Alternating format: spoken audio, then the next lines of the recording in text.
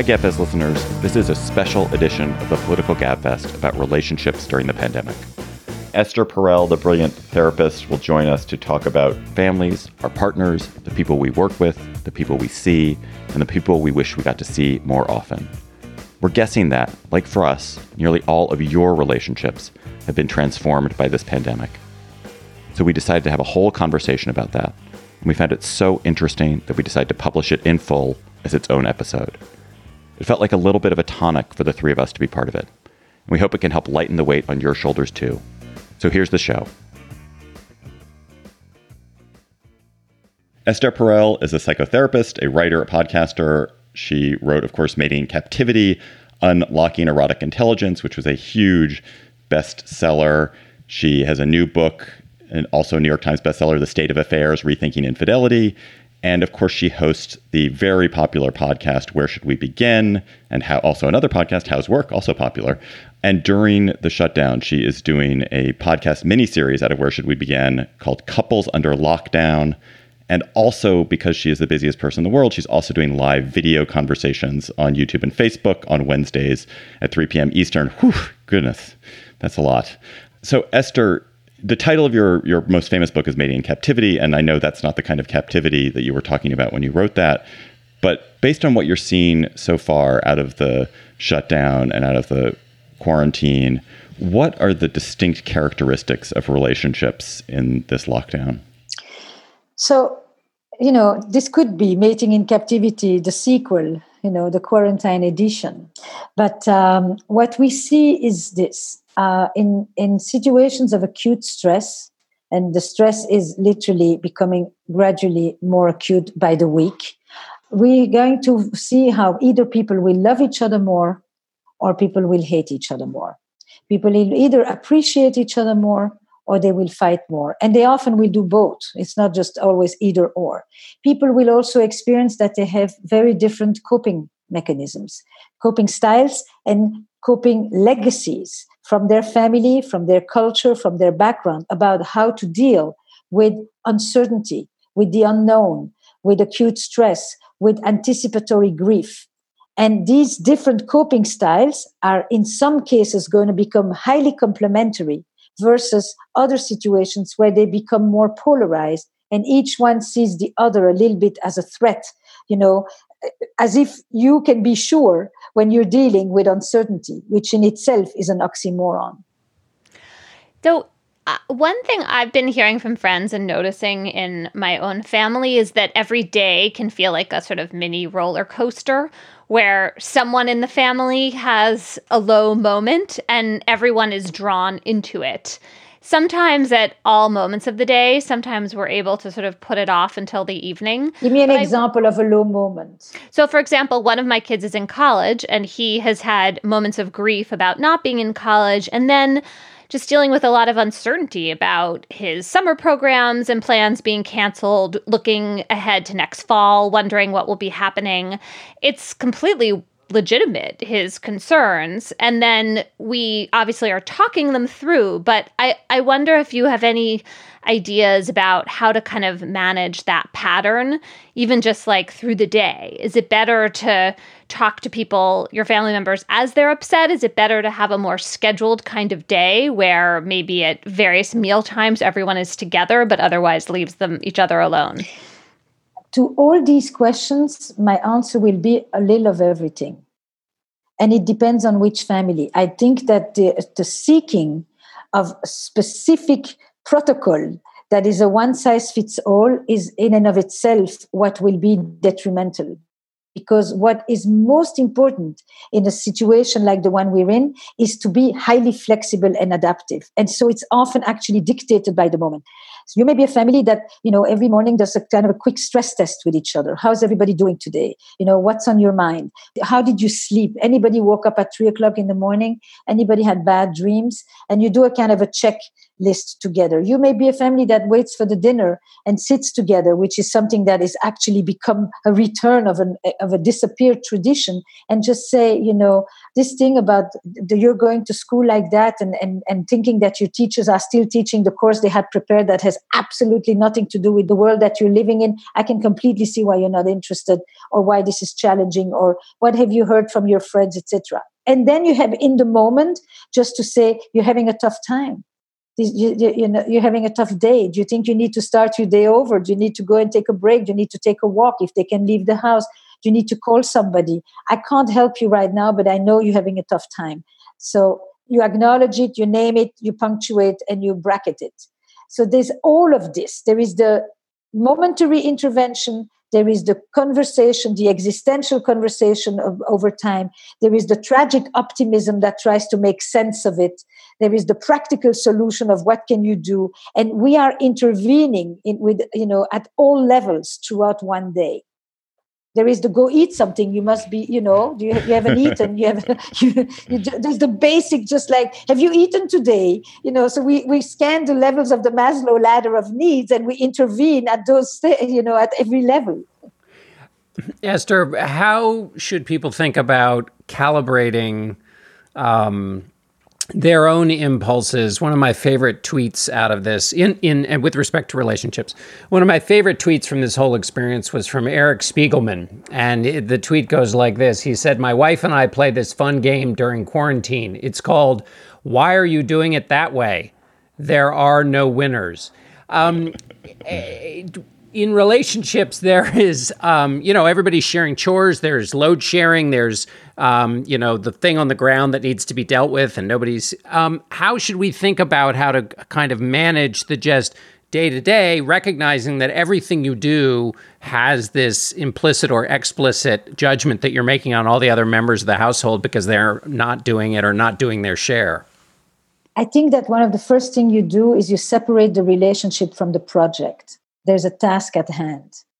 We are going to be here in this bunker for a while.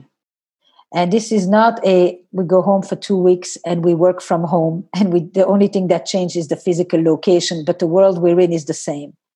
So that's the first thing, is you let the reality drop, and that reality means that we are basically living with a deep sense of loss at this moment. And it brings sadness and fear and anger and despair and helplessness and a lot of feelings that are not being named, and that become translated into quibbles over, how you should clean the bathroom and have you wiped it and Lysol to the staircase. It's easier to talk about Lysol than to talk about pathogens, than to talk about fears, than to talk about, I went to the store this morning and this person came too close to me, and I'm crazy for thinking this way. But, we are having crazy anti-human thoughts about ourselves and about others, but we prefer to talk about the spraying. It's normal because it gives a sense of normalcy, and we want to err on what is called the normalcy bias. We can still think of life as we know it. But at the same time, we are also dealing with, no, this is not life as we know it, but it can't be completely not life as we know it, because that is called the abnormalcy bias, and you straddle in between those two polarities. And then you will see that some people who usually, don't do much when it comes to crisis time, this is their high time. They grew up in chaos. They have known loss. They have known loss because their mother died at 13, just like that, overnight. They have known loss because they've already lived in 3-4 countries because they had to move every time in various strange situations. This is normal life for them. This living with a current of dread, that runs through your day, this is actually what they've been to when they have been with their depression. Let these people actually shine for a moment. They have the right skills. They actually do much more than the person who says, I want my latte, in the middle of Brooklyn, never know, because nothing's going to happen to me kind of thing. So this conversation, if you have humor, I think it's the best thing you can have. It's a total aphrodisiac at the moment. The best humor is written in situations like this. And if you have a belly laugh for a moment, you think that you still are a normal person with perspective. Any place where you can go and find good humor, and there's some great stuff out there, is really very helpful. As a whole, when somebody does something, you can try to tell them they didn't do it well and get into that atmosphere, or you can just basically say, it's one less thing I have to do. If I want to do it better, I'll do it another time. But the main thing is this: you don't just thank the person for doing this, you thank the person for being kind, for being thoughtful. You thank them for who they are and not just for what they do. It's a real important distinction. And then you create a kind of a positive sentiment in the house where people are not just like snapping at each other, because we are going to become more irritable. We are going to become impatient. We are going to be impulsive. This is going to happen. And the person that you're going to snap at is the one that's right next to you. And then on occasion, just simply say, I'm really sorry, I'm at stress level 9. So it's a code word that just says, better don't talk to me, because what's going to come out, it's not going to be good. Let's just wait, cool off, and do the best you can of creating boundaries within the house.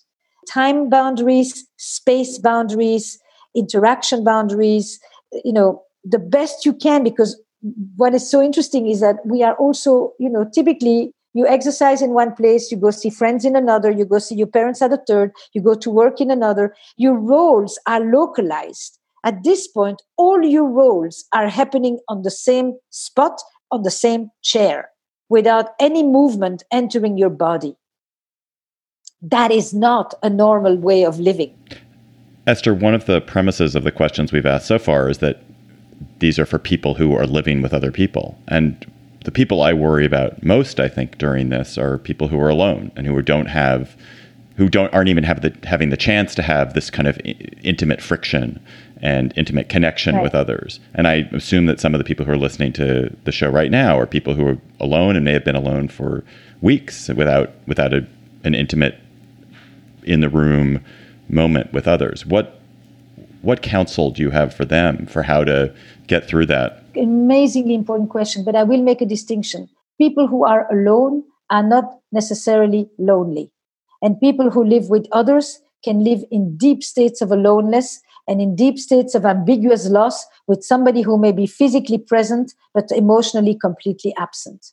So I think the thing we're highlighting is there is nothing more important at this moment for mental health than warm social connections. And regardless of where you get them. And those social connections may be with people that you have known or people that you haven't spoken to sometimes in years. It's this kind of, it's a time where you reorganize your priorities. Who matters? Who doesn't? Who did I let go that I should never have let go in the first place? And people are reaching out across continents. When you are alone, when you feel lonely, when you feel like you wish you were going through this with somebody, of course you wish you go through this with somebody, but I want you to think about who are the somebodies that are in your social network, in your system, available right now that you're not maybe thinking about. Those are people that not just you need them, but they may need you too.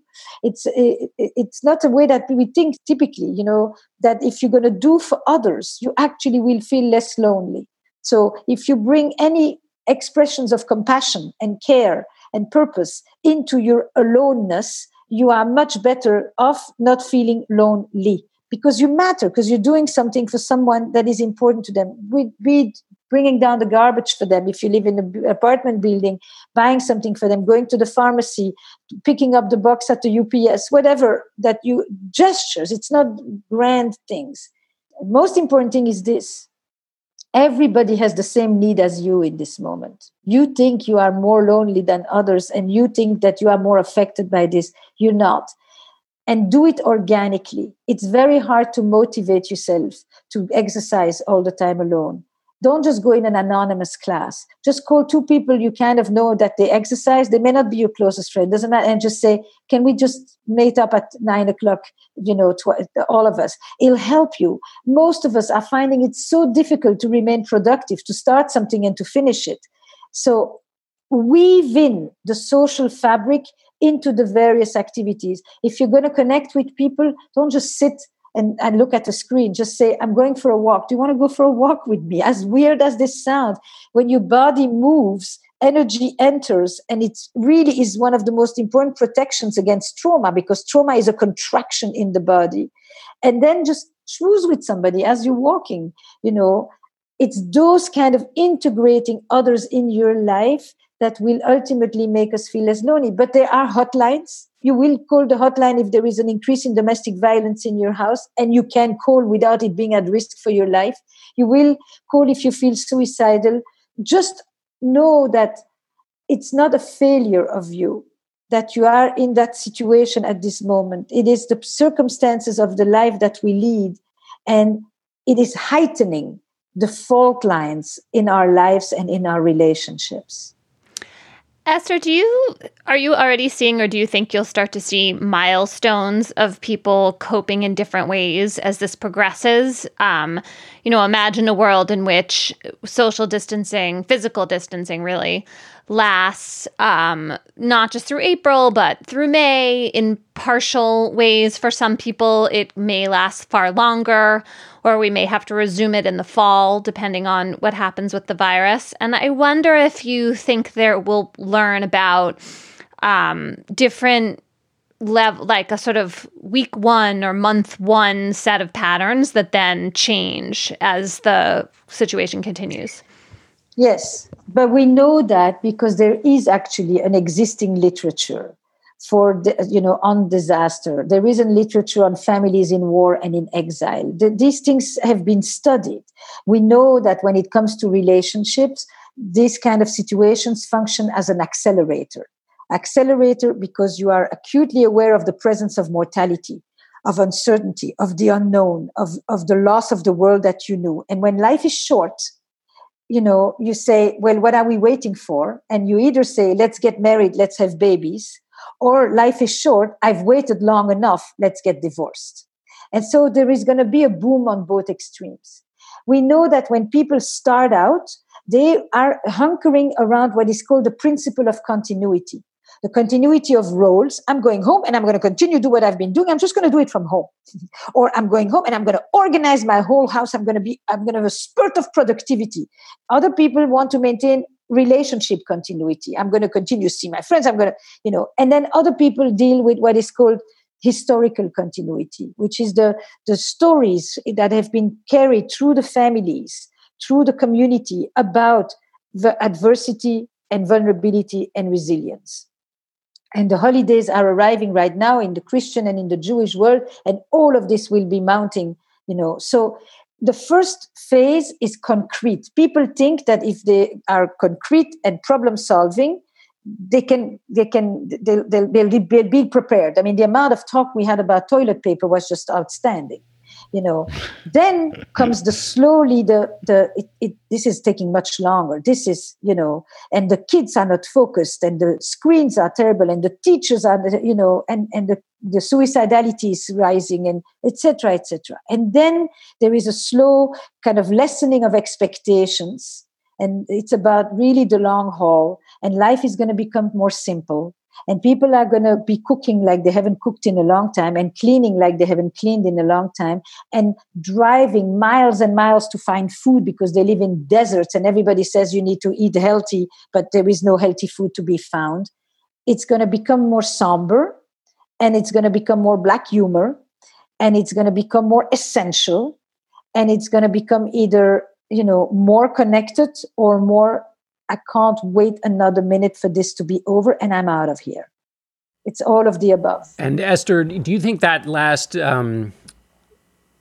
aspect that you just put your finger on, that kind of we can't wait to get out of here, do you think that's been exacerbated by the fact that we essentially live in an impulse society where opinions and cars and food and wine and movies and everything is available at the touch of a button, and that this problem is absolutely resistant to immediate fixes and the touch of a button?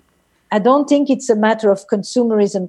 This has happened this has always happened, actually. This is not a new phenomenon. But of why people suddenly say, after 9/11, it was the same. After every war in the Middle East, it's like that. I mean, it's a sense of dealing with mortality and what is the difference between not being dead and being alive? What's the difference between surviving and thriving? And how do you experience aliveness as an antidote to that death? Not just death in the physical sense, the deadness of so much loss. There's so much loss. It's just impossible for people to capture it. Every moment you think of something and you can't do it anymore. It's even a slight, can you hold this? No, I can't hold this for you. You can't do it anymore. It's like the niceties, the gestures of care, of the things that make us feel human are suddenly life-threatening. And this is a real mindfuck, if I may use that word. You may use that word. You've come to what's essential, which is these relationships and connections, and we're all trying to navigate them. So I mean, our show has become so, we don't even talk, I mean, we talk a little bit about politics, but it's become about how to live through this. And the best conversations we're having, I think, I mean, John and Emily, you can disagree, are about how to live through it. What I wonder, Esther, is how much near-miss learning there will be after this is all over, whether people will still hang on to all of those elemental questions that you were talking about. They don't. You stay for a while, and then you feel like the danger is removed, and you no longer have to be living with your reptilian brain on alert, and you can begin to take risks again and do foolish things. And, right now it's like some people are still taking risks, but the vast majority of us are in massive risk management. We are acutely aware of danger. And when you're acutely aware of danger, you're not having fun. It is not extreme sports where the danger is the fun. So it's about risk. And the risk is the virus, but the risk is the violence in the homes. The risk is the violence that people have on themselves and all of that. Once the threat is removed, within a 6-month period, what is not sure is if people will go to restaurants, for example. Will people want to put themselves in the presence of strangers at such close proximity again? I don't know.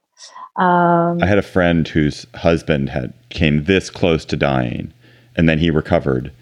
And she said, I will never complain about anything again. Like now that this happened. And then, 3 months later, she was complaining about everything, that heightened state and that sense of gratitude and that sense of whatever it is. It's just, you can't hold it. Yeah. I wonder if there's a way to hold on to any of it. One of my friends was talking about stillness, like the importance of stillness, which I think we do have more of a sense of right now. And I mean, I suppose the question is, can you wall off some parts of your life or your day and remember the value of this time? And probably we'll just go back because also we just want to be in some easier state. So I'll give you an example. I have 2 children.